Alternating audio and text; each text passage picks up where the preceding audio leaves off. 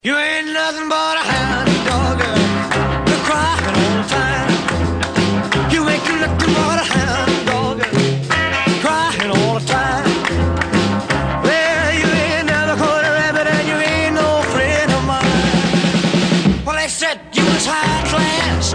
I think the strength and depth of my squad has shone through even more today because we had seven injured today before we started the game, so we've tested the full squad to its capabilities and it's come up trumps, and a really good performance as well. So, you know, everything today is very rosy and looking very nice, and it's always nice going into an international break, having picked up the 3 points, put ourselves in the top half, got into double figures after 7 games, and now can we push on when we reconvene in a couple of weeks' time? Well, I do think that, you know, the players that have come in, it's been difficult to get them. As I say, to get them, you know, they've come in, missed the start, missed pre-season for whatever reason, picked up injuries, and it's just been difficult to get a balance to the team. We get them all out there playing. I think when we get everybody okay, I'm sure we can be more solid. You know, when the midfield players are all fit, and that's something we've got to do. We've got to be difficult to beat. Maybe we've got to be a boring 0-0 team and try to nick a goal when we can. We're not a team that I don't think can be that expansive because we leave ourselves too open at the moment. The second goal came at a very good time for us because somewhere along the line QPR had to get in the game, and that was probably their spell 10 minutes after the second half. But once the second one went in, I think it just killed them off. Hello and welcome to episode 7 of the Knees Up Mother Brown West Ham podcast. And don't forget, this is volume 3. Joining me here in the studio, firstly, James Longman. Here we go again. And guess what? On this show, we've got guests. We've got special features. We've got content. We've got nonsense. And we've got a studio guest. Yep. Russ Williamson, research and insight person at Dave. Evening. The Channel Dave. The Channel Dave, which we're all just saying, I mean, what a channel. Best in the business. We're running some of my old programmes, though. Yeah. It's a great channel. It's a great channel. And you love repeats. And we're pitching next week to Dave. So I love Dave. What's on Dave tonight, Russ? Just for Only Fools? No. Top Gear, probably. Top Gear, yeah. Top Gear, QI. Yeah. All the big Model ones. Week. All the big guns. All the big uns. And we've got all the big uns on this show today. What a link. Seamless. We've got Jimmy Walker coming up a bit later. Jimmy Walker. We're hoping to chat to the Kiwi Hammers from across the other side of the world. We're going to have someone who hates Kevin Nolan. Yeah, the booing. We've got a booer. We've got a booer. We've got... what else we got? Oh, yeah, we'll talk about the QPR game. And we'll also talk about Gold ruling out the carousel. And we'll finish on predictions as we always do. But how do we start, James? How do we start? Feedback is how we start. I had no idea. I was put under pressure and I panicked. Big fan of the show. I've never heard it. Here we go. Feedback. Firstly, we had Jack Quigley. Hi, lads. Always enjoy the pod. Even this week's mad scramble for guests and content. I listen in from near Brisbane, Australia. Last week, we ran an AC Milan coaching clinic for a bunch of kids, which was overseen by former Milan player Andrea Icardi, who also played at Lazio with our Paolo and was around Milan when Paolo was there too. I managed to find 5 minutes to quiz him about our hero and what it was like to share a dressing room with him. He said, "You are from West Ham. West Ham is a great team. I have been to the stadium. It is beautiful. Paolo loves West Ham. The fans love him. He wants to coach at West Ham." Of course he does. He was a great player, but he was crazy. Such a good player, so much skill, but he's crazy like Balotelli. Paolo wants to please the fans more than Balotelli. When he signed for AC Milan, he drove down the street in his convertible, throwing fake money out of the roof and watching the people running behind him, trying to pick it up. Fake money? Fake money, yeah. It's an Andrea Icardi story. So that was Tom Quigley. Bizarre. He finishes... Your Jack accent Quigley. kind of went halfway through. Well, you know. You committed. That's the thing, it evolves, doesn't it? Yeah, you committed. Language evolves. Yeah. You're right. Jack Quigley signs off. Keep up the great work. Come on, you Irons. Next up, we had an email from Chris Ludlow. 2 people I am sure would make good guests are Steve Bacon and Steve Jones. Keep up the good work. So last we heard Steve Jones. T4 Steve Jones. Yeah, well, he's too busy shagging. He's just been married. He's just got married. Did he? Yeah. Off the market. But Steve Bacon's not one we considered. Stevie Bacon would be good. I bet he's got some good stories. Of course he has. Okay, I will tap him up. Tap him up. We also had Balam Boy. Not quite up to your usual standard, he begins. And this is This section of feedback is dedicated to the reactions to what was a poor show last week. Very hurtful. Did you manage to catch it, Russ? I did. And what was your thoughts? That's why I came on this week, because I thought it can't be any worse than last week. Therefore, I'll come on. Someone commented their favourite bit was me saying, "Can we hurry up? I've got to get back to work." It was 3 hours. I love the fact that you're just like, we'll edit this bit out. And Yeah, it's just like, no, actually, we won't, left it in. That because was very much conscious. That was intentional. It's like zoo radio.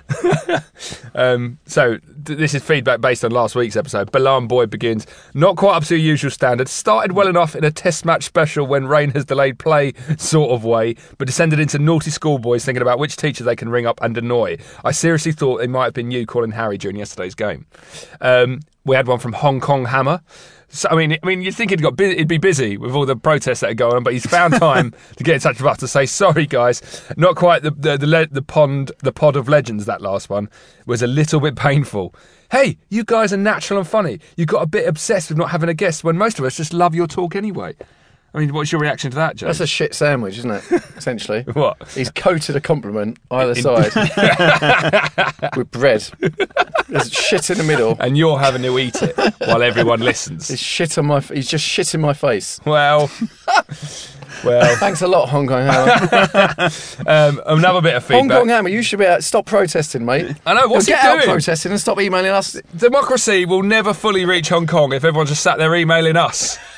Right? So get out there, make a change. So we can be topical. I know. Well, I mean, this is a democratic podcast, and if people have got things to say, we let them. Including Rob Galloway, who said, I think you're underselling the podcast, personally. Rob Galloway being the guest, the stranger we interviewed last week. Yeah, he was bored. He called in. We had a tweet from Matt High who said, can you give me and my son a shout out on your next podcast? Both big Hammers fans from the Lake District. Although his son is small in an oversized shirt. Yeah, that is odd. Check him out, Matt High on Twitter. We also, again on Twitter, we had Mr. London who said, finish this week's podcast. A lady friend had a few dates with Canio and has quality anecdotes if you ever need them. Yes. Ooh. Well, Mr. London on Twitter, get in touch, podcast@KUMB. We want to hear this. Or tweet us and we'll get in touch and we'll... Yeah. That sounds great. Hey, that sounds brilliant. This is the platform. The Canio dating stories. Wow. That's an episode. That's amazing. Mr. London, get in touch with us, podcast@kumb.com. We want to hear these dating and stories. If your name is London, or if you just call yourself Mr. London. Either way, I'm on board. Either way, we want to know more. Claret and Blue View, which is at Hammertime View on Twitter, said, think Redknapp finally got your phone call answer phone message. Now, he's captured a vine of the QPR West Ham game and Harry Redknapp's reaching for his phone. Oh, yeah. It's ringing and he passes it over. James, were you ringing him? We did talk about this, but I don't think we actually did. During the show. No, can you imagine the game? That's quite funny. He passed over, didn't he? As if, oh, God, I can't take this now. Yeah, I wonder who it was. It's those dickheads again. There's several Mr. Londons on Twitter. I assume it's not the guy that's got dreads. No. It's the guy who's tweeting smoking me. Weed. It's the guy who's tweeting me. Okay. We'll find it. We'll find him. Now, just to end this feedback section, we've got a brand new feature on the show. It's called I Saw Christian Daly, and the sting for it goes like this. Oh, I saw Christian Daly, so I did.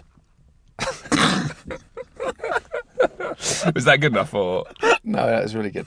Okay, so firstly, this is a feature. Was that last Alex week. Salmon? I don't know. Yeah, Thanks, Alex Salmon. It was laced with bitterness.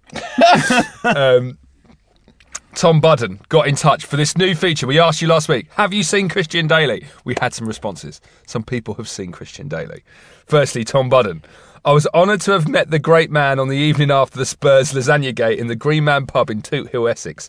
I think he was on the bench and didn't play that day, but I still tried to buy him a drink as a thanks for a great season. However, he refused, insisting that he was buying the drinks that night and got my mate and I a pint to celebrate beating Spurs. He mentioned he was thrilled for the fans after the win, as he knew how important the match was and was looking forward to being involved in the FA Cup final. What a ledge.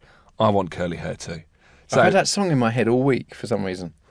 What, the jingle to the start of this feature? Daily. Yeah, the jingle. What, any others? Yes, we had Tom Lawrence on. Hi guys, I once saw Christian Daly in Sainsbury's in Romford. Naturally, I was starstruck. He gave me a nod and an all right. What a guy. What a story. If you have So seen... where was the first place? The first one was in the Green Man pub in Two Hill, Essex. The second then place, Romford. Sainsbury's Romford. He's on the move. He's on the move. And this was born from you saw him on the train. Yeah. And just I before saw Going it to was the about- marathon. Yeah. And I saw him at Glastonbury a few years back. I mean... He's all over. Have you seen Christian Daly? He's like, you "Where's need to Wally?" get in touch with this podcast. podcast@kumb.com. If you have seen Christian Daly. Hey. Right. Okay. We're Good. ready to move on now. Let's talk about... What?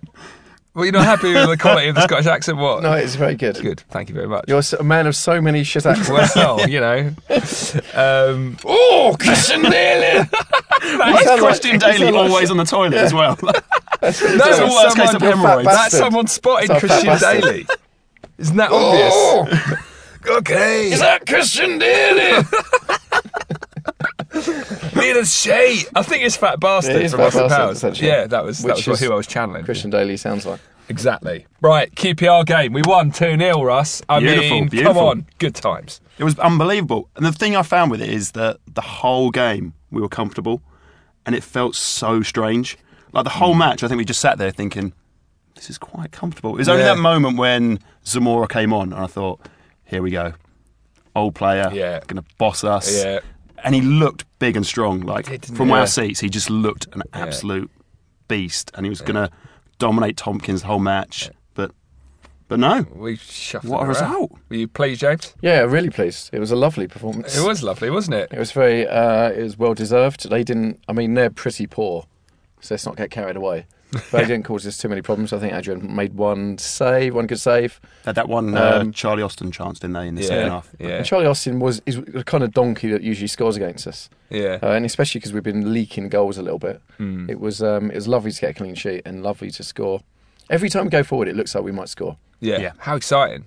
It's funny about How exciting. like Zamora, you mentioned, Russ, like whenever he played for us, I never really felt him like a threat. I always thought he was a bit blunt, but when he came on against QPR, he looked 10 foot taller and he looked dangerous. I loved him when he was at West Ham. I thought he got us up. I thought him and Harewood Harewood. together, amazing. But just the injuries didn't really go his way. Yeah. But no, he's definitely got it. He can just turn it on. Like when we went up in the playoffs, he just turned it on suddenly. He'd been Yeah. a bit average, and Yeah. then that goal against Ipswich, where he volleyed it over the head, like the head of the Yeah, Ipswich yeah. goalie to take us 2-0 up. That was, I mean, great play. And it was nice to see him back. He got a really good reception. Actually. Yeah, and Rob Green giving the hammers man. sign was lovely. Oh, don't. Weeping. I've literally got tears in my eyes thinking about that. It was a lovely moment. He came down. So Rob Green came down to the Bobby Moore end, and I think he just paused for a second to see what the reception would be like, and everyone applauded him. And at that point, he gave the cross hammers, and tears were streaming down my cheeks. I think what was lovely about it is because Rob Green, you never think he's an emotional person or actually cares that Yeah, much because he doesn't speak in hyperbole really when he's kind of he's To always the quite point. restrained, isn't he? And, Yeah. yes, Like we played any well. modern footballer, like he doesn't care Yeah, that much. like And Downing. that was a really lovely moment where he did that because I just thought I think like with him though, probably over the years when he had all the stick like for England and Yeah. stuff, we did stick by him. Like the fans did Yeah. always get behind him. So Yeah. I think he probably appreciates that. but it was a lot. I mean, Rio didn't get much of a reception, did he? But Well, again, He's he been didn't- back so many times now. Isn't yeah. it? It's just kind of and beat us here so he is many again. times. but I felt it was quite a classy support Yeah. Yeah. in terms of applauding our ex-players. I thought it was nice. Yeah. Absolutely. Especially ones that gave quite a lot for us, which they did. Well, I mean, this feels like a good point to talk about the next thing we were going to talk about, which is one player who didn't get a good reception was our own captain, Kevin Disgraceful. Nolan, Russ. I mean, what do you make of it? Horrible. Yeah. I just think he's one of the best captains we've had, and all the players talk about it, what like a good motivator he is, and he looks like a leader. And I think when we are 2-0 up and there's like 10, 15 minutes to go, what a player to bring on. What a player Yeah. to like organise people, to like really G him up. And I always think like he can score. He's dangerous. And maybe when 15 minutes ago players are a bit more tired, maybe he can come into his element because Yeah. when against Man United, I was wishing him to score, and it's just Yep. such a shame that he was like marginally yeah. offside. I thought, what a way to shut everyone up by him coming back, popping up, getting the equaliser against Man United, and Yeah. that probably would have just eased a lot of pressure off him. But Yeah. I just don't really get it. I don't get in general booing your own players, but booing your own captain. I know. Like, it's just Yeah. It's not quite right. I think at this point we should speak to someone who did boo Kevin Yeah. Nolan. Okay. before we get any more thoughts. Okay, well, we've got on the show now someone who didn't necessarily agree that Kevin Nolan should be greeted with cheers when he comes off the subs bench. Welcome to the show, Dave. So you've identified yourself as one of the people who are booing. Why? To be honest, it's I know people say he shouldn't live in the past, but I think he's obviously it stems from the fact that I don't want him back in the starting 11 straight after his injury, which is what I can see happening. First of all, I was dreading when the team got announced on Saturday that he was going to walk straight back into the starting 11. I mean, he's from last season. I thought he was a disgrace. I think his performances were below par, and what he calls himself as a captain when he's the first person to go and slag the ref off or be straight in the face of an opponent is not what I see as a captain. I mean, personally, from when Mark Noble grabbed hold of Adrian the other week against Liverpool, I mean, that's what I'd like to see. I don't think that running up to the ref, shouting and screaming in his face is what should be done of a captain of my club. So out of interest, so would you prefer a captain? Because it's interesting because I don't mind a captain haranguing our players, and I don't mind a captain haranguing the ref, and I don't mind a captain haranguing their players. So would you prefer an Upson who kind of silently watches the world go past, or would you rather a Nolan who's kind of shouting, screaming, and geeing people up? I mean, I don't rate Matthew Upson as a captain.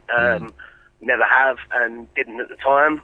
I mean, for example, you couldn't see what he was doing. Maybe he was captain because of what he was doing on the training pitch or in the dressing room. But with Nolan, I think you, as I say, you need to lead by example. And I don't feel that screaming in the ref's face is leading by example as a captain. But then do you think that screaming at our own players is an example as a fan? You know, because it's a similar thing, isn't it, really? Example, what Mark Noble did by screaming at Adrian to get him back in shape is what I like to see, rather than what, you know, that wasn't in a danger of blowing over. But when, you know, Nolan's calling the referee every name under the sun and is not very far from the card every week, you know, that's not what you want to see. You want to see him leading by example and get sent off like he did twice last season. Yeah, but I think leading by example, I feel like he does lead by example in terms of getting everyone going and geeing the fans up and getting people, you know, players obviously respect him. They always say about how good he is as a captain. And also, in training, you always hear reports from inside the club and outside the club that he brings everyone together. And I would argue that he's the best captain we've had for a long time because of that. And arguably, off the field is almost as important as on the field for bringing everyone together. And I think he's done a fantastic job for that. I agree. He seems to, from what I've read, off the pitch seems to be doing all right. And I can't dispute the fact that he's had a great career, and you know, he's been one of the highest scoring midfielders in the Premier League for a while now. But I just don't see that what he's doing at the moment is valuable, and it's not so much booing the substitution, it's booing because obviously I know everyone wants to get on Sam's back. It's a case of booing the fact that I don't think he should be walking back into the team, and what he's done, he needs to have, in my opinion, a little bit of time out and work on getting match fit after his injury, and you know, playing a few development games, things like that. Which he did do. He was playing development. He played a game in 90 minutes, didn't he? To try and get fit. What I read from that report, he was largely ineffective. Well, I also read that he played centre back for much of the game because their player was sent off. So I don't think you have to be that effective in that match. He's just getting fitness back, isn't it?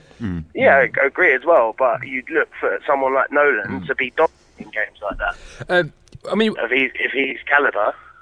Dave, what would you like to happen essentially? I mean, would you like to see Nolan have like a reduced role at the club, like coming off the bench in the last kind of 20 minutes and losing the captaincy? Would that kind of rehabilitate him in your eyes? I don't know if it's a case of rehabilitating him. I mean, he's coming towards the end, in my opinion. So I don't think it's a case of rehabilitating him. I think a very reduced role where, you know, if we're playing teams that we need to, if we do have that goal lead, that we need to defend or have that so-called defender in the opposition's half, then I agree that he should maybe come off the bench for the last 15, 20 minutes. But when you're playing at home against a team like QPR and you're 2-0 up and, we could have scored more, I don't see the point. I just really didn't get it.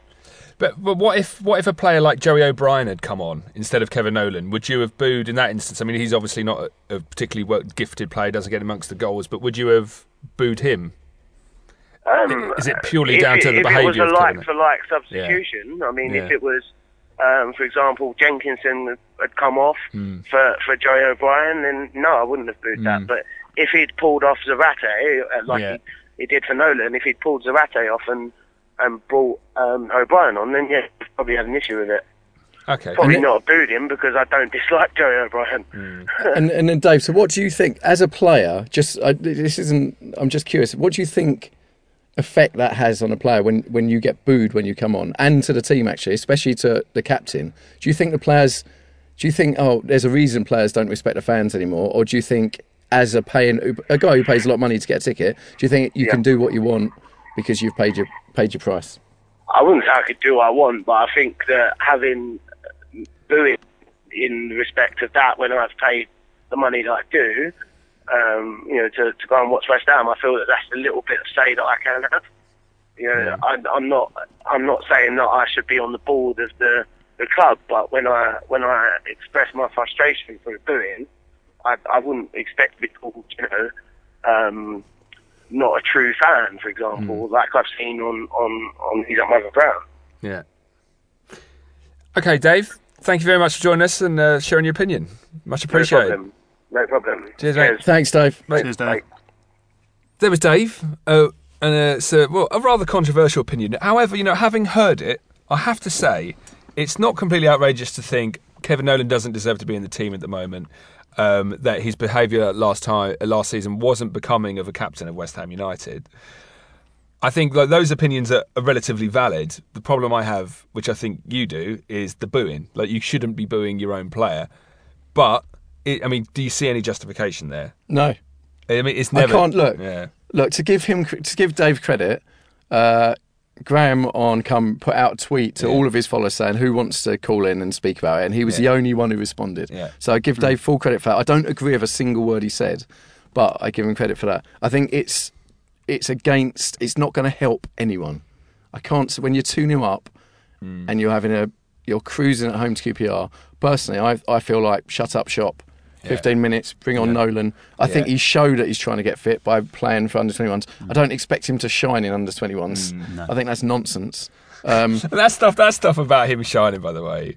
Come on. It's under-21s. Why wasn't he man in a match? Well, because he's trying to get fit and not get injured. He ended up going centre-back. I know, but I just think I can't get my head around it because I can understand people grumbling and walking out because it's your right, you pay all the money, but I just don't understand booing your players. I don't think, unless it's something completely outrageous, I think there's no excuse for a booing your players. Look, obviously he has let himself down in the past and his performances haven't been great, but that should never transfer to the support. Yeah, but I think he redeemed himself when he openly put his hands up and said, I let the club down, but then he went on and scored, 2 goals twice in one game and won us those points, which arguably kept us up. In February, he was so important to us, and that was after he had fucked up, and he admitted he fucked up. And I think it's such.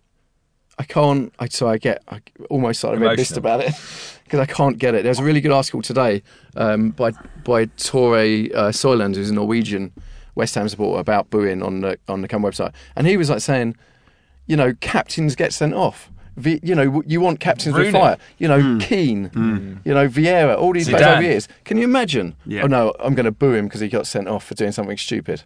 He did do something stupid. He came back, redeemed himself.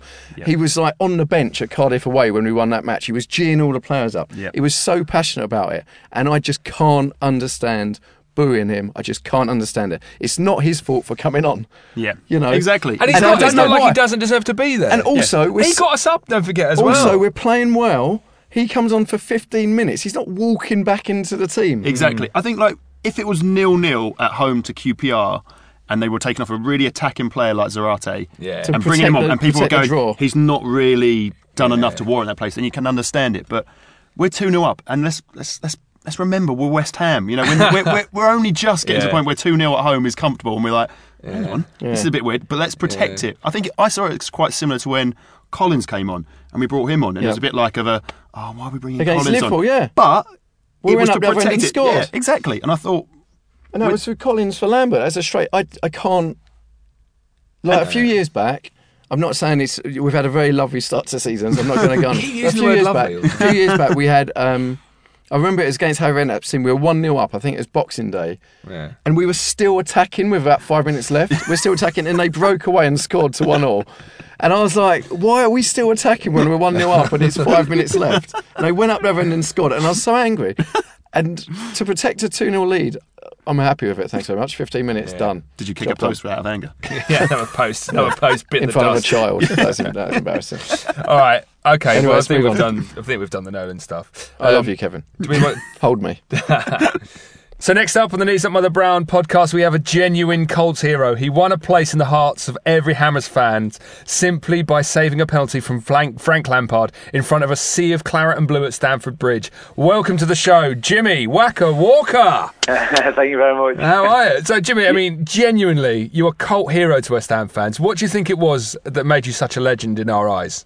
Do you know what? I had such a fantastic time down there, and there was something for every year. When I was there, first year was fantastic. I knew it was going to be something special when I first went there. I had a couple of clubs at the time. Luckily, I'd been at Walsall for 10 years, and I ended up. I chose the Hammers, and it was fantastic from there, to be honest, and made me welcome from day one. Then, obviously, in your away debut, if you do save that penalty, it sort of helps a little bit as well. Yeah, it doesn't do any harm. So, No, not at all. like you said there, you had 10 years at Walsall. I mean, and you're a legend there too, of course. So was it a tough decision to break away and come to West Ham? No, not really, if I'm being honest. I mean, like I said, a fantastic time at Walsall as well, but it was time to go. I've been there 10 years. We was probably at the top we could get, which was a championship. Obviously, I played there a few times at West Ham and loved it down there when I played there. I thought if I get a chance, I'm playing in front of that crowd every week. So yeah, it was an easy decision once I knew Paul was in for me. Went down to chat to him, showed me around the ground. I was sold. I think I would have signed for nothing, which I think I basically did. So you joined in the summer of 2004. So West Ham had just lost a playoff final, and you come into the squad. I think originally you were number 2 behind Stephen Bywater. Is that right? Yeah, that's right. I mean, I spoke to Paz just about 2 days after it. I mean, he was lower than a snake belly at the time, Paz. But I met him down there, and he sort of said, "Look, the way it's going to be is you and Steve fight it out. Really, he'll be my number 1 to start, but if I can get you in, he can get you in.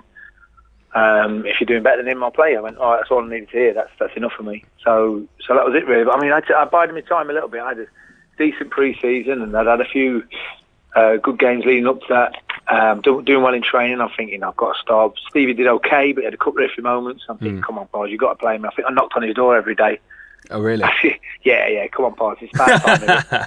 So he played us in the cup games, did okay in that, and obviously then I got the nod for the Chelsea one and had a decent game in that, and I would say that penalty. I thought that's it. I'll get the chance. But he still held off playing us really for a little bit. And I think I got in but I had a bit of a groin injury, so I didn't get too well when I got in. And I had another spell on the bench, and then I think we was on the bus going to Wigan, and I think we were sort of mid-table with about 20 games to go. And I think the chief exec was behind him, the chairman, I think the Grim Reaper might have been behind him as well. And I didn't even know I was playing. He pulled us at like 10-2, said, "Right, I need you." I went, "Oh, now you need me, yeah." I think we got a 2-0 win at Wigan, or 2-1. Good. Well, was he give you some sweeties, yeah? Good. More bribery, that's great. Well, I've got another couple of minutes. No, that was it really. We never looked back. I think we went on I think I played about the last 17, 18 games. I think I think we'd blown it towards the end. We had Sunderland at home, if I remember right, and we lost 2-1. They won the championship there. Yeah. And we thought we'd blown it, but then we won the next couple. Or was it the one after that, Watford away, and sneaked in, and we started saying the rest is history. I mean, he's still a bit sore from it. Yeah, well, of course. But I mean, like, you getting into the team coincided with the decent run that got us up to 6th, and we sneaked into the playoffs. So, was there a good feeling around the club at that time? Was it like, did you feel like we were going to do it? We always did, I must admit, even though we were sort of mid-table around that time when I sneaked in. And Pars was under severe pressure. Yeah. But I think just as soon as we got them couple of wins and a bit of confidence behind us, I'm not shouting to my brother. I'm on the phone with that. And I think once we got a couple of wins under his belt, we sort of all gelled together. And I mean, we had a great team spirit anyway. The lads there was fantastic. It was all together. I mean, I think I can remember first day we signed Teddy, and he sort of said, right, team bonding session. I knew he was going to get on from that moment. Wow. I knew Essex was going to be the one for me as well. But yeah, no, we had a great team spirit, and like I say, a couple of wins and got a bit of pressure off Pars, and we just thought, you know what, we're going on a run now, and you could just sense it. And we thought we blew it at Sunderland at home, but we managed to sneak in on the last day. No thanks to Tommy Rebka trying to absolutely axe everyone, give away a penalty. We're like, Tom, please, just don't tackle. Just don't tackle, please. Just don't tackle anymore. Please, don't say anything and don't tackle, please. And we managed to scrape in literally last day, and then that's it. We, being honest, totally honest, we was 100% knew who was going to win it. Wow. I mean, so in the playoff final against Preston, I mean, where does that rank in terms of the biggest games of your career?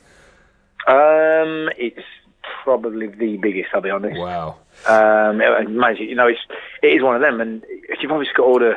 Cause I know at the time, I think it was, the finances weren't great at the club, and it was in a bit of dire straits, I think, and we needed to go back up for, from a financial point, just from a club, really. I think another season in the Championship would have really hurt them.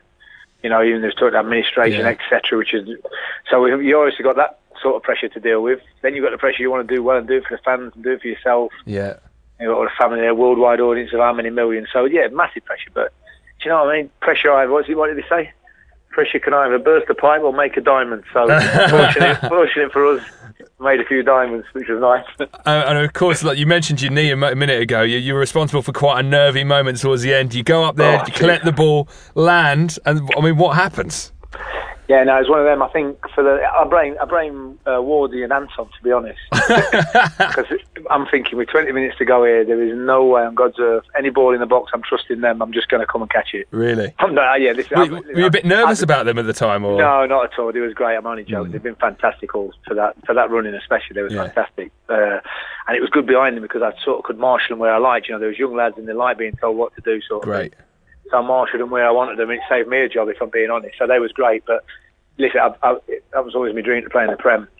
And I'd spent 10 years, well, probably 14 years before that, building to that, and didn't think it was going to happen. Obviously, I got the chance at West Ham, and it did happen. With 20 minutes left, I'm thinking, well, for the whole game, really, any ball comes in the box, I'm taking it.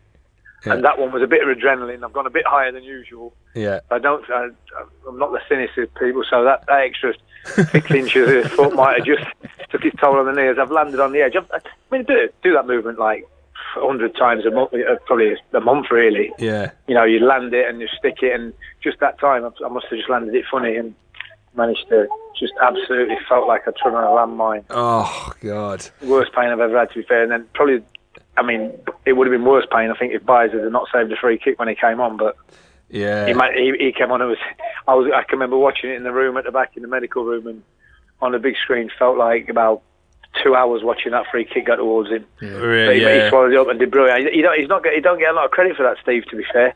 Yeah. But it was a massive moment in the game because huge. If that had gone in, it would have, but he bounced just before him and he stuck it. And that was it. We've gone on from there. We knew we was going to, but I think it was 9 minutes added on or something like that. Ridiculous, 7 minutes. Yeah, there was quite a bit of time. I mean, what was going through your head? Were you like, the first thing? Were you like, oh, the pain, it's over for me? Was that the first thing that kind of went through your head? Well, yeah. I mean, I landed it and it was just agony to start with. Honestly, the leg felt like it dropped off. And I think because what I've done, I knew I was close, so I'm head to the edge. I'm thinking, well, I just stick it, land it, keep the ball inside, you'll be fine. Yeah. As I've landed it, obviously, as my knee's blown up, it's the momentum I've got nothing to push off, so I've sort of carried on a bit outside the box. And I remember trying to just grab the ball. Yeah. So I don't tap it in, and by this stage they're all going mental and that. But then obviously I've shifted. I think I did get the ball. I think I clawed it in. Yeah. But then obviously when I've got it, my sort of momentum shift in my brain to thinking, oh wow, that hurts. So that was one of them then. And then Johnny Green, the physio, was brilliant. He came on, and funny enough, like the pain sort of subsided. He's obviously done the test on it. He's gone, like, yeah, he's shouting in the microphone or whatever. Got to come off, get the stretcher. And I'm going, no, John, give me a minute. I think I'm all right. There's no way I'm coming off in this. Well, to be fair, at the start of the game, I had a groin shroud. Well, I shouldn't have played in the game, if I'm being honest. Wow. But you try and stop me, there was absolutely no way on God's earth I was not playing in that game. Yeah, so it was one of them. From the first goal kick, it was agony in my groin, but I think I was just painkillered up and everything. I thought I'd get through it. Yeah. But wasn't to know there's something else to go, which was 50 times worse.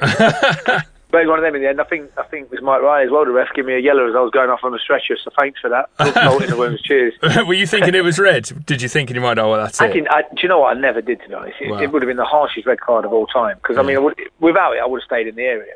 Yeah. But obviously, when the league goes, I've got nothing to do. You just carry on. I was that high, and that I think I was going that fast at the time. Yeah. If I stuck it, I'd just stay inside. Not a problem. Yeah. But obviously, when it's collapsed, that's what momentum took me out. So it would have been the harshest red card of all time, I think. But go on, sir.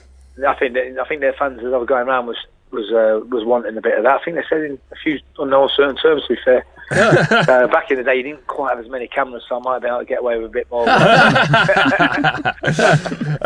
But of course, it all ended happily on the day. We won. Bobby Zamora got the goal. I mean, you had this knee injury. How much did it harm your kind of celebrations of that? Well, that was the thing. Was obviously speaking after, and I could see John, the doctor, whispering, and like, shaking their heads.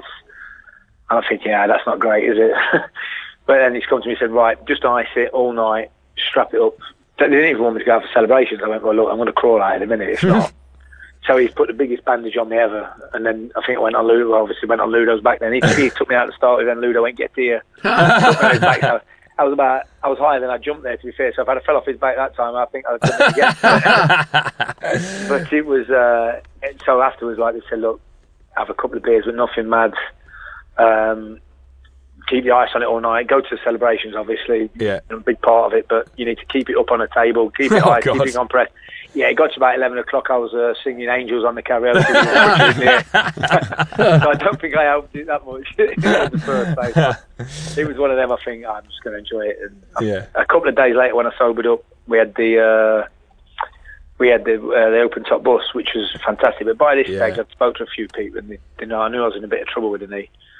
So I weren't in the greatest of moods. It was a bit, it's a bit sweet, really. You're buzzing and you want to celebrate with the lads, but now you could have a career-ending injury here. Wow. So it's one of them. But I've got the open top bus and everything, and the family was all there at the time. Great. And I remember going, look, I'm not in the mood to go on it. I'll just wait here for everyone to get back. And Johnny Green was the one who just said, look, listen, forget about your knee for a bit, to the day at least. Yeah. This is a once in a lifetime. This might never happen again. Do you know what I mean? You've got to get on the bus. So I did, and I sat at the back to start with, and I think as we pulled out of where we did, and you see the sea of claret and blue and about 200,000 people lying in the streets, I was straight back up the front, which is in the air as the well, you say you fulfilled that dream of yours to play in the Premiership the next season, and what season it was. But obviously there was a lot more competition in the team. I think Rob Green and Roy Carroll had joined at that point. Yeah, that's right. I mean, obviously I was out for a year. I mean, I think they sort of thought that was me finished, to be honest. A lot of people did. And 4 or 5 months in, I was proving them right, to be honest, because I knew I wasn't going to play. I'd lost my head a little bit. Yeah. I was enjoying the trappings of Essex, and obviously everyone down there is a West Ham fan. They're great, isn't it? But everywhere I went, Jim has a knee. Yes, all right, yeah. Yeah. What's that? I'll have a champagne with you. Yeah, of course I will. So I was enjoying that side of things. And I think John Green had got the sack at the time. Wow. Because him and Parsons fell out, and the new physio coming was okay, but there was obviously interest in the lads that were fit, which is fair enough. Yeah. So being honest, went off the rails a little bit, and it was a moment I came. We'd been in La Manga, and I think Parsons took us for a bit of banter for the lads. So after 3 or 4 days on the piano bar, literally on the piano, in the piano bar, doing the singing, I've come back with my knee like bigger than my head, and thinking, I went to see John Green again then, and he just said, look, to be honest with you, if you don't crack on now, that's you done. Wow. He said, you still might be, but if you start crack on, change your lifestyle, change everything, gym at 6 in the morning, do everything for your knee, you might have a chance. So then we sort of hit home, and I'm thinking, well, I've not come this far to get to the Prem. Yeah. And then to blow it like this, so it was one of the moments it hit home. And to be fair, change it round. I was in the gym with him at 6 in the morning. I'd go to the ground after that. Wow. Work with the physios there, go back to John in the afternoon. I was tucked in bed by 7, 8 most nights, knackered, to be fair, but that was it. The focus was on that. And I came back. The goal was to play in the Prem. Yeah. The lads knew how much I'd gone through, to be honest, and when I played the first game, it was buzzing for me, although it was Portsmouth at home, and I got a round of applause before the game. Paul has gone, look, come back in great shape. We didn't think we'd see him. Welcome back. Thank you. So we changed it before, got a round of applause, welcome back. I went, all right, sack the applause, let's just go and win the game, yeah? 3-0 down at half-time. Just came off, wanted to fight everyone. Paul's like, all right, Jim, welcome back, calm down. I think we lost that one 4-2, so all right, it was great that I was back, but I was gutted more that we'd lost the game in the manner we did. But then I think I played a couple more after that, which was great, and obviously we had the FA Cup, which... Well, of course. I was so getting into Paul's head. To be fair to Shaka, he played every round, and it was fantastic, that, because I think Roy got injured, so they brought Shaka in as well. I mean, Paul's was great that year, because they was going to bring someone else in January as well. Right. Because they had Steve, Shaka, and I don't think Robert signed them. It was Shaka and Roy. So they needed a little bit more cover, really. I said, look, Paul, promise you I'll be back for February. Don't get anyone in, please. So he backed us a little bit. Wow. But then he got to the semis and the final, and before the final, I can remember knocking on his door, going at the start of the week, going, listen, this is fate, Paul. He was a big believer in it. This is fate. It's a year to the day. I've done my knee. Everyone thought I was finished. I'm back at the same spot it happened. This is fate. You've got to play me. You've got to play me. This is leading up to, and I was doing well at the time as well. Really enjoying football, fittest I've ever been. And he called me in on a Thursday, and it was one of them. It was 50-50. I'm thinking, please, just play me. And he's gone, look, I have to go with Shaka. I'd kill him if I didn't. He's played in every round. And to be fair, Shaka done well. I understood what he was saying, but I still told Pauls after the game, which didn't go down too well, I would have changed history, definitely, because that was my game low down from 40 yards. Do you think you would have said, had you been in goal, do you think you would have stopped Gerrard's shot? 1,000,000%. Really? Yeah, really. That's why I'm even more devastated. It wouldn't have been Gerrard's final, it would have just been a West Ham win. We're in the Walker final. It would have been lovely. But then, then things happen.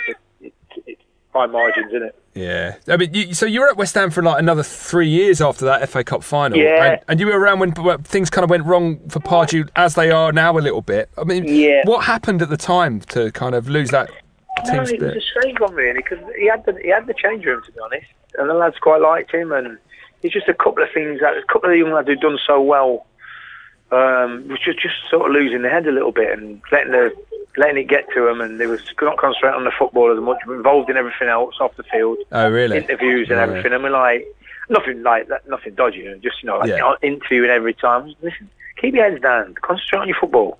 This is what's got you here. Don't just blow it now. And it was one of them. And then when it started losing, everyone started getting on top of them, and I think Pars tried to protect him a little, but it was I think it came on top of him a little, to be fair. So it was just one of them in the end, and we couldn't buy a win at the time.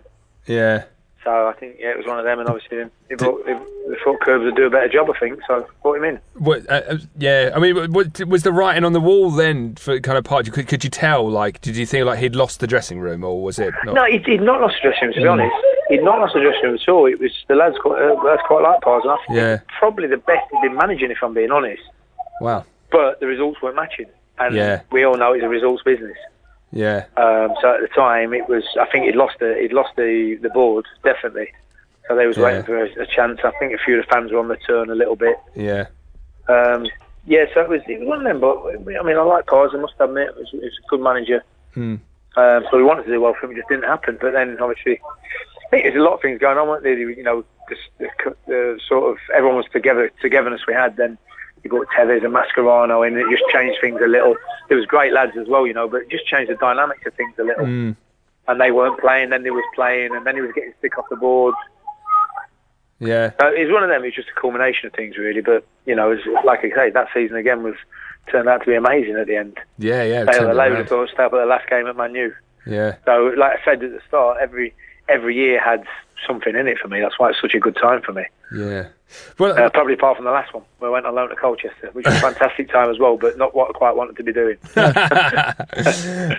So we saw that you were training with the keepers the other day, so you're back down... yeah, loved it. Loved every minute of it. Yeah. Great to be back, it was. How did that come? How did that happen? Because I'm obviously goalie coach at Peterborough now. Yeah. Enjoying that role, I must admit. Really good. And the chairman at ours had said, look, and the manager said, look, you've got to get out and watch a few, you know. Listen, you'd always think you're doing it right anyway, but it's great to go and see all the, you know, and obviously to go and see the Prem lads, the goalie coaches there, was great. So I spoke to the big Ginge, and I didn't know Martin Margetson, to be fair. I know, obviously, I didn't say hello to him, but not well enough to ring up. I asked big Ginge, I said, any chance you could have a word and see if I can come down to training? He was fantastic, Martin. Proper good lads. He put on a great session for the goalies as well. Learned a lot from it. So, and it was great. And I got to see a few of the old boys. I just got to Teddy weren't in. He was in the day before, but he weren't in that day. Did you see him? Did you see him down at New Bar on the Friday night? I see him. I see him. My mate's 3 Colt. Put it down. Come here. Sorry, 1 second. But that's what you get when you eat pepper, mate. Did you say pepper? Yeah. Right, no teeth then. Yeah, no, so it's fantastic. It's great to be back. And I did go in the kit room. Pete, the kit man, was still there. He was an absolute legend. Yeah. And he kitted me out because I was just going to go. I watched, to be fair, Martin went, what are you doing? I said, well, I'm just going to take a few notes if that's all right. And he went, get your boots on then. Brilliant. So I was kitted out in full West Ham attire. Wow, nice. I did say to Pete, I said, you do know. He went, Jim, don't even say anything. I know it's going. How funny.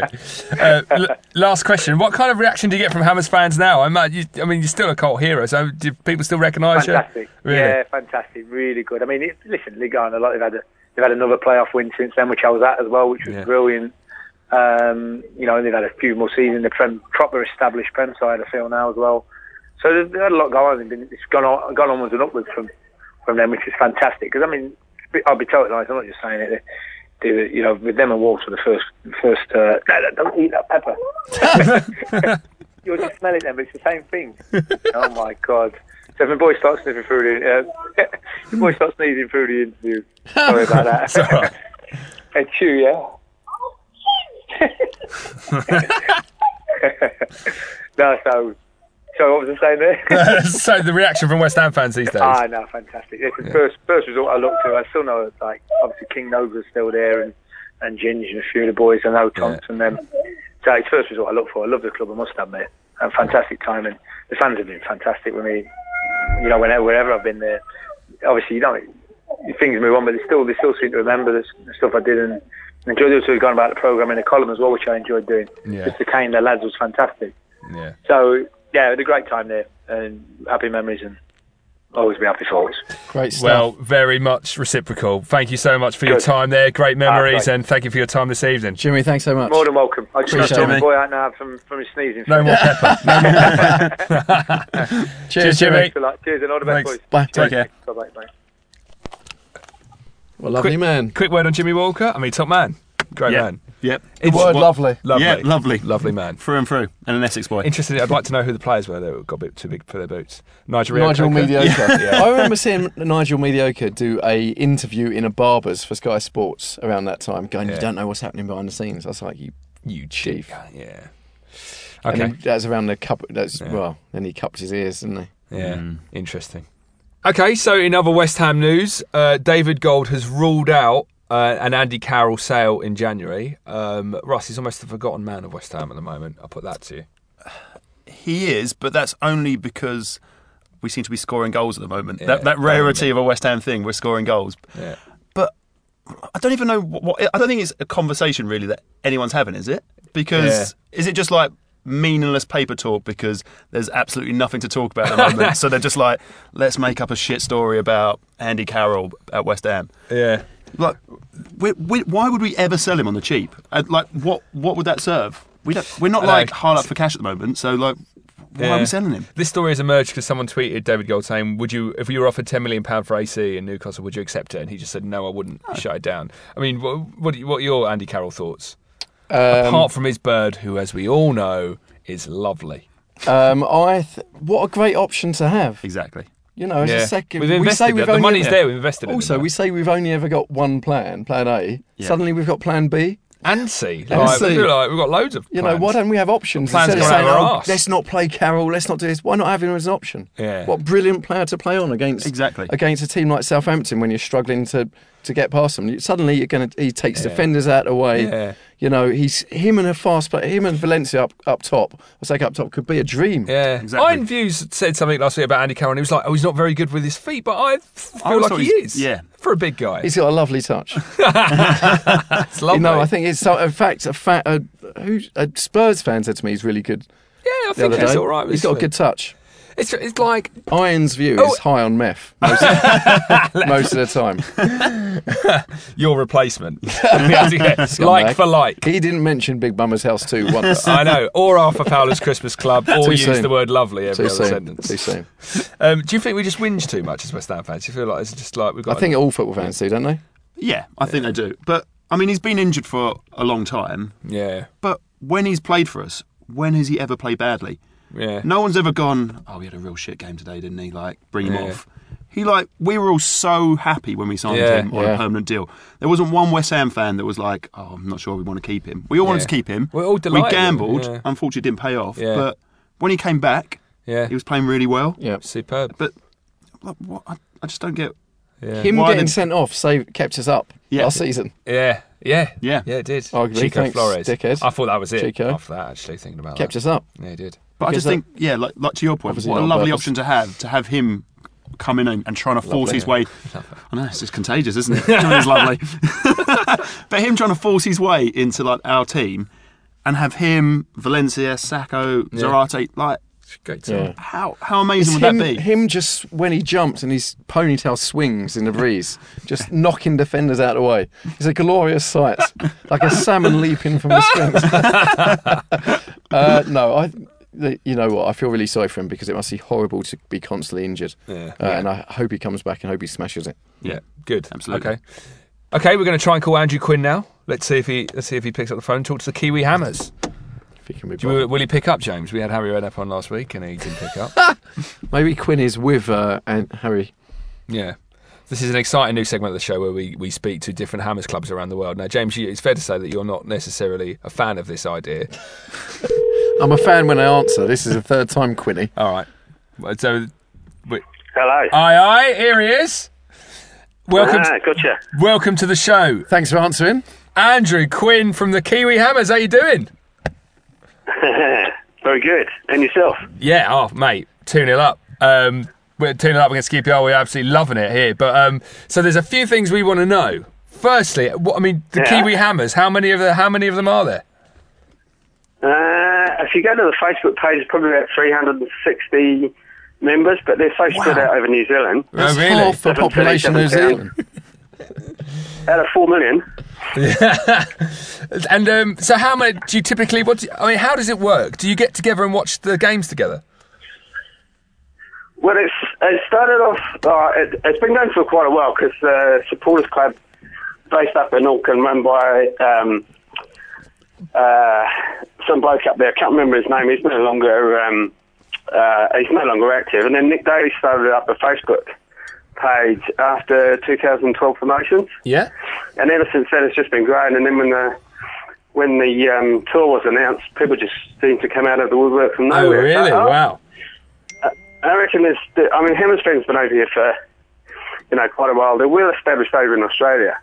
Right. But over here, it just seemed to come together for the New Zealand tour. Oh, wow. So do you have like a specific venue that you watch the match? You go to a specific venue to watch the matches together? Well, it used to be the Black Harp in the middle of town, but that was for 2005 promotion.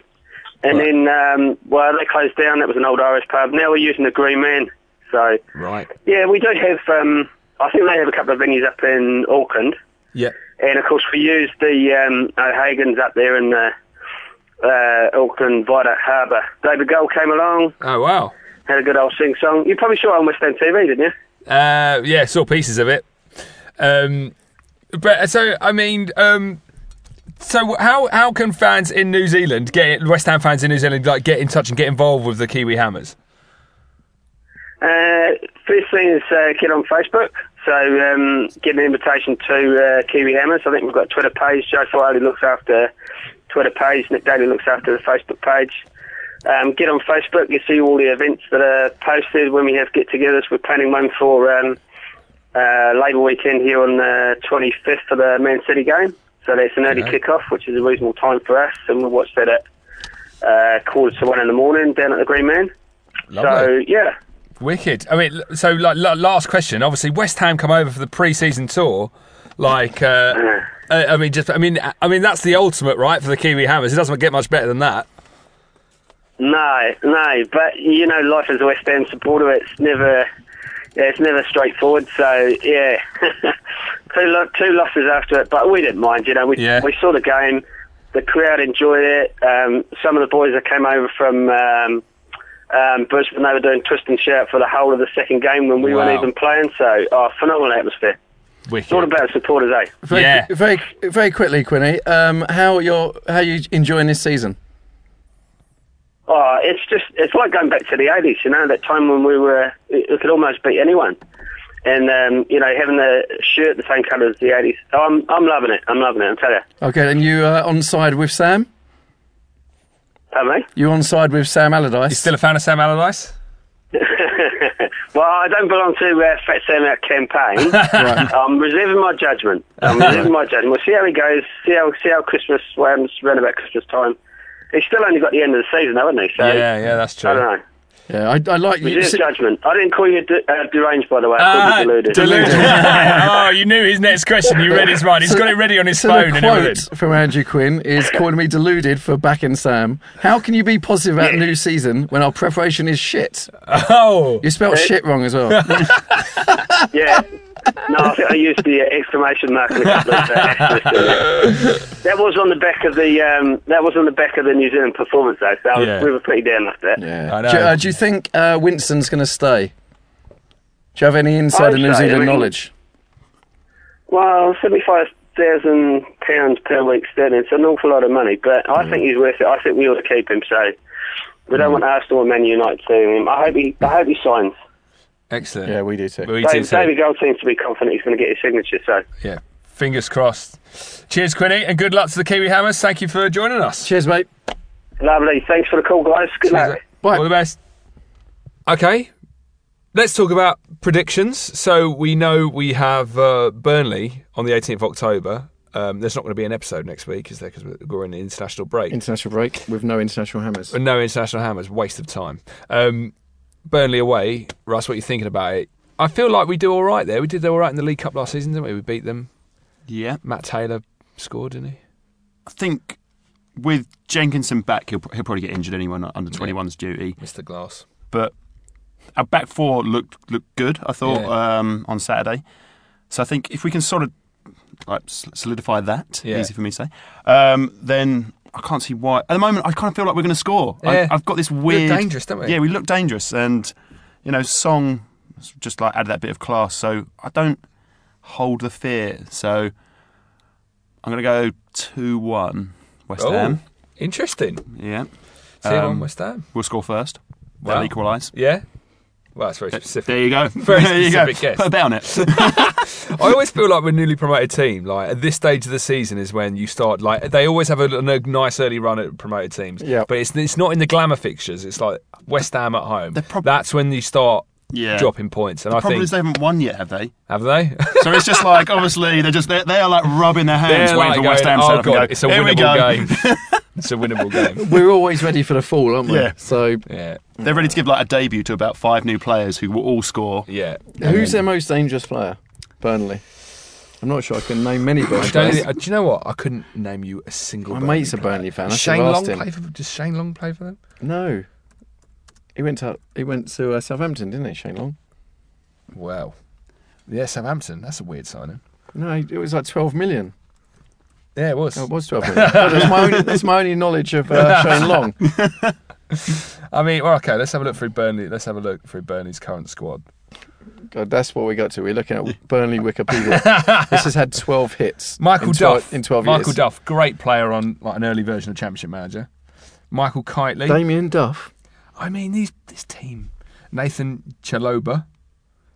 I mean, this isn't a good team, is it? Stephen Reed.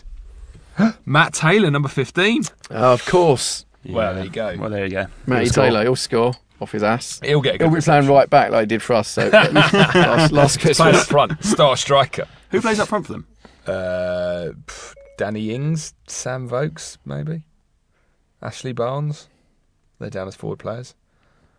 So James, they're going to be us, aren't they? What do you think? What do you think? I would like to think why can't we continue? I'm going to keep positive. I've been positive the last few weeks. I'm going to say we'll win. We might have a really lovely run between now and Christmas where we suddenly are pretty much safe before Christmas. Imagine that. God, just lovely. close your eyes, imagine it. put your trousers back on, Chris, and imagine it. Amazing. Yeah, I'm feeling quietly confident about Burnley. We're playing well at the moment, and I think we could get something up there. It feels like that kind of northwest region, like even Wigan and things like that. But Blackburn, I've got good memories of us doing them. Like, even though that's mental, because like that Wigan as a team, I always feel like we beat them. But when you actually look at the record, us, didn't they? Yeah, Wigan? I was there. But when you actually look at the That's records, glorious. yeah, we always do another than when they relegated us. That's a great day. Were you in the lift with Avram Grant? That was, the lift. That was funny that day. Well, it wasn't funny, it was awful. But, like, that was the first time I'd heard a C-bomb loudly chanted by everyone was calling Avram a C-bomb. And it, like, the whole stand. And that's one of the few times I've heard that dropped. What time to be alive. But Burnley, 18th of October, I think we can turn them over. Or it might be a miserable 0-0 in the cold and rain. Yeah, great. That's what I associate with and Burnley. then at 5 p.m. you're going to be at Burnley with a 4-hour drive on your hands. Yeah. Let's talk about with syphilis. Called from a no, night it's before. tuberculosis up there, isn't it? Oh, I don't know what it is. I was suggesting the night before activities. Riddled. Quick word on Alex Song's shorts for us. You just said, as I've seen, we've seen today Lovely. that lovely he explained shorts. why he rolls his shorts up, and it was like a superstition. Yeah, but right? we just...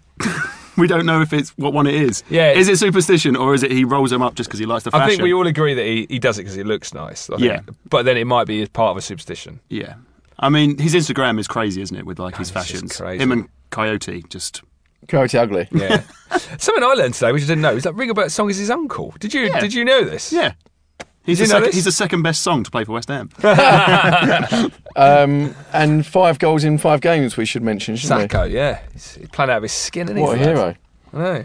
Yeah, I think as well that's kind of taken a bit of the pressure off of Valencia because no one's really talking about him not having scored beyond that wonder goal. I mean, obviously that wonder goal was amazing and he's played really well, but no one's saying he's only got 1 goal so far. Yeah. Which is... I just love the movement. I just love seeing them. He causes problems. They both cause problems because they run at defenders. Yeah. And even when Valencia's work rate is outstanding, because even when he loses a ball, he chases them down. He's like a terrier. Yeah, absolutely. What did I come up? He's a firecracker. Just fills you with confidence, doesn't it? It's just like. Yeah. It's like whenever I've played on a football team with a really good player, when you see them just grabbing the ball and running around, you're like, come on! Like you can see that as a fan, I think. And they're just anticipating the second ball as well, aren't they? Yeah. So any shot or cross, they're just there anticipating it to drop to them. Yeah. And, that's like the instincts of a good striker. Yeah. And even Downing, dropping back, so much confidence. Whenever we get the ball at the back, he drops to centre-back position to pick the ball up. What confidence? Yeah. Do you think... I was thinking the other day, do you think Downing is kind of becoming better because Mark Noble's not playing in that position? Is he kind of... is he getting on the ball more because Noble's not there to pick it up from the defence? I mean, that by no means is a criticism of Noble because he's not him. that kind of player. I'm going to boo him. Yeah, Noble, if he comes back into the team, I'm booing. Unless he's played outstandingly for the under-21s or development squad. When Andy Carroll comes back, I'm going to boo him. Yeah. I'm going to boo him to the Olympic Stadium. I mean, unless he's proved his fitness by being outstanding in more than one match for the unless reserves. he shines for the under-9s. That red card he got in a school match in '98, I've never forgiven him for it. I don't know how he sleeps at night. I don't know how he pulls on a pair of boots. Can't wait to boo Noble. Back to Downing. We've got a quote here from Sam Allardyce. I don't think there's anybody playing in heart of midfield that is better than Stuart Downing. He was man of my match against QPR. The confidence is growing again in Stuart and he's showing his ability. He's a different player this year. I remember once, James, you said you were done with him. And now, That's not true, is it? We've got it on tape. I'm done with him. Chris Skull, I'm done with him. Quote, unquote. But this season he's playing... So it's your knowledge of players and their form that I love the most. What? Like my jilted... I'm done with him. Read. I'm done with that guy. Well, you can't stick to these opinions. Every man is evolving. Downing's got to earn the right to be on the pitch, as far as I'm concerned. If he gets injured and doesn't play enough for development squad, outstanding. I'm going to boo him. Any player is not. Is just one. It's just one injury away from getting booed. Yeah. Thank you very much, gentlemen. What a show it's been. So much better than last week. Thank you very much, Russ, for joining us, making your debut. It's been a long time coming. Yeah, it has. I was waiting for the difficult season scale away before I came in. Here's the thing: if Russ doesn't come back, unless he's doing podcasts, doing excellent podcasts for other companies, before he comes back, I'm going to boo him. He has to do outstanding. He has to go into some developmental podcasts and get his fitness back. I'm going to fucking boo him. You can monitor Russ's progress as he goes through the developmental ranks on podcasts. What was your Twitter handle? Russ Willie. Russ Willie. Russ with one S. Willi, isn't it? Yes. Easy. And you can follow James. Call him deluded all day long. And you can do that by tweeting long as one. I want to mention someone, actually. Go on. So there's a Hammers fan who's got in touch, and he does emergency training. It's first aid training, essentially. And he does courses, and they use qualified firefighters, paramedics and nursing staff to deliver all types of first aid training. So if your company or yourself want to do some first aid training, you should get in touch. And he's on Twitter at Emer Aid Training. That's EMER Aid Training. Or his website is emergencyaidtraining.org. He's a Hammers fan. If you mention long as one, you get 10% off every course, and that goes to charity. That's pretty good, eh? Yeah, that's a fortunate discount code. So they do courses for like nurseries and nannies and everything, and they do stuff in Essex and London. So help out a Hammer. If you need first aid training, get involved. Excellent. Okay. And you can follow Graham, the G-Man Howlett, on Twitter at KUMBDOTCOM. You can go on the Knees Up Mother Brown forum and the Facebook group, and you can follow myself, Chris, on Twitter at CJ Skull, and that's Skull with a C. Don't forget it. Skull with a C-U-N-T. We're off next week because you dickhead. We're off next week. Look how happy you are. Yes. Look how happy you are. Going pathetic. Everyone's high-fiving me. And also you can get in touch with the show if you have seen Christian Daly. It's the new feature that everyone is talking about. Email podcast@kumb.com and put I have seen Christian Daly in the subject title. And we're off next week because it's international break, but we will be back after we've destroyed Burnley and, just come home after that. Excellent. Let's destroy them. Come on, let's get back in the car and go home. We'll speak to you very soon. In the meantime, come on you irons. Come on you irons.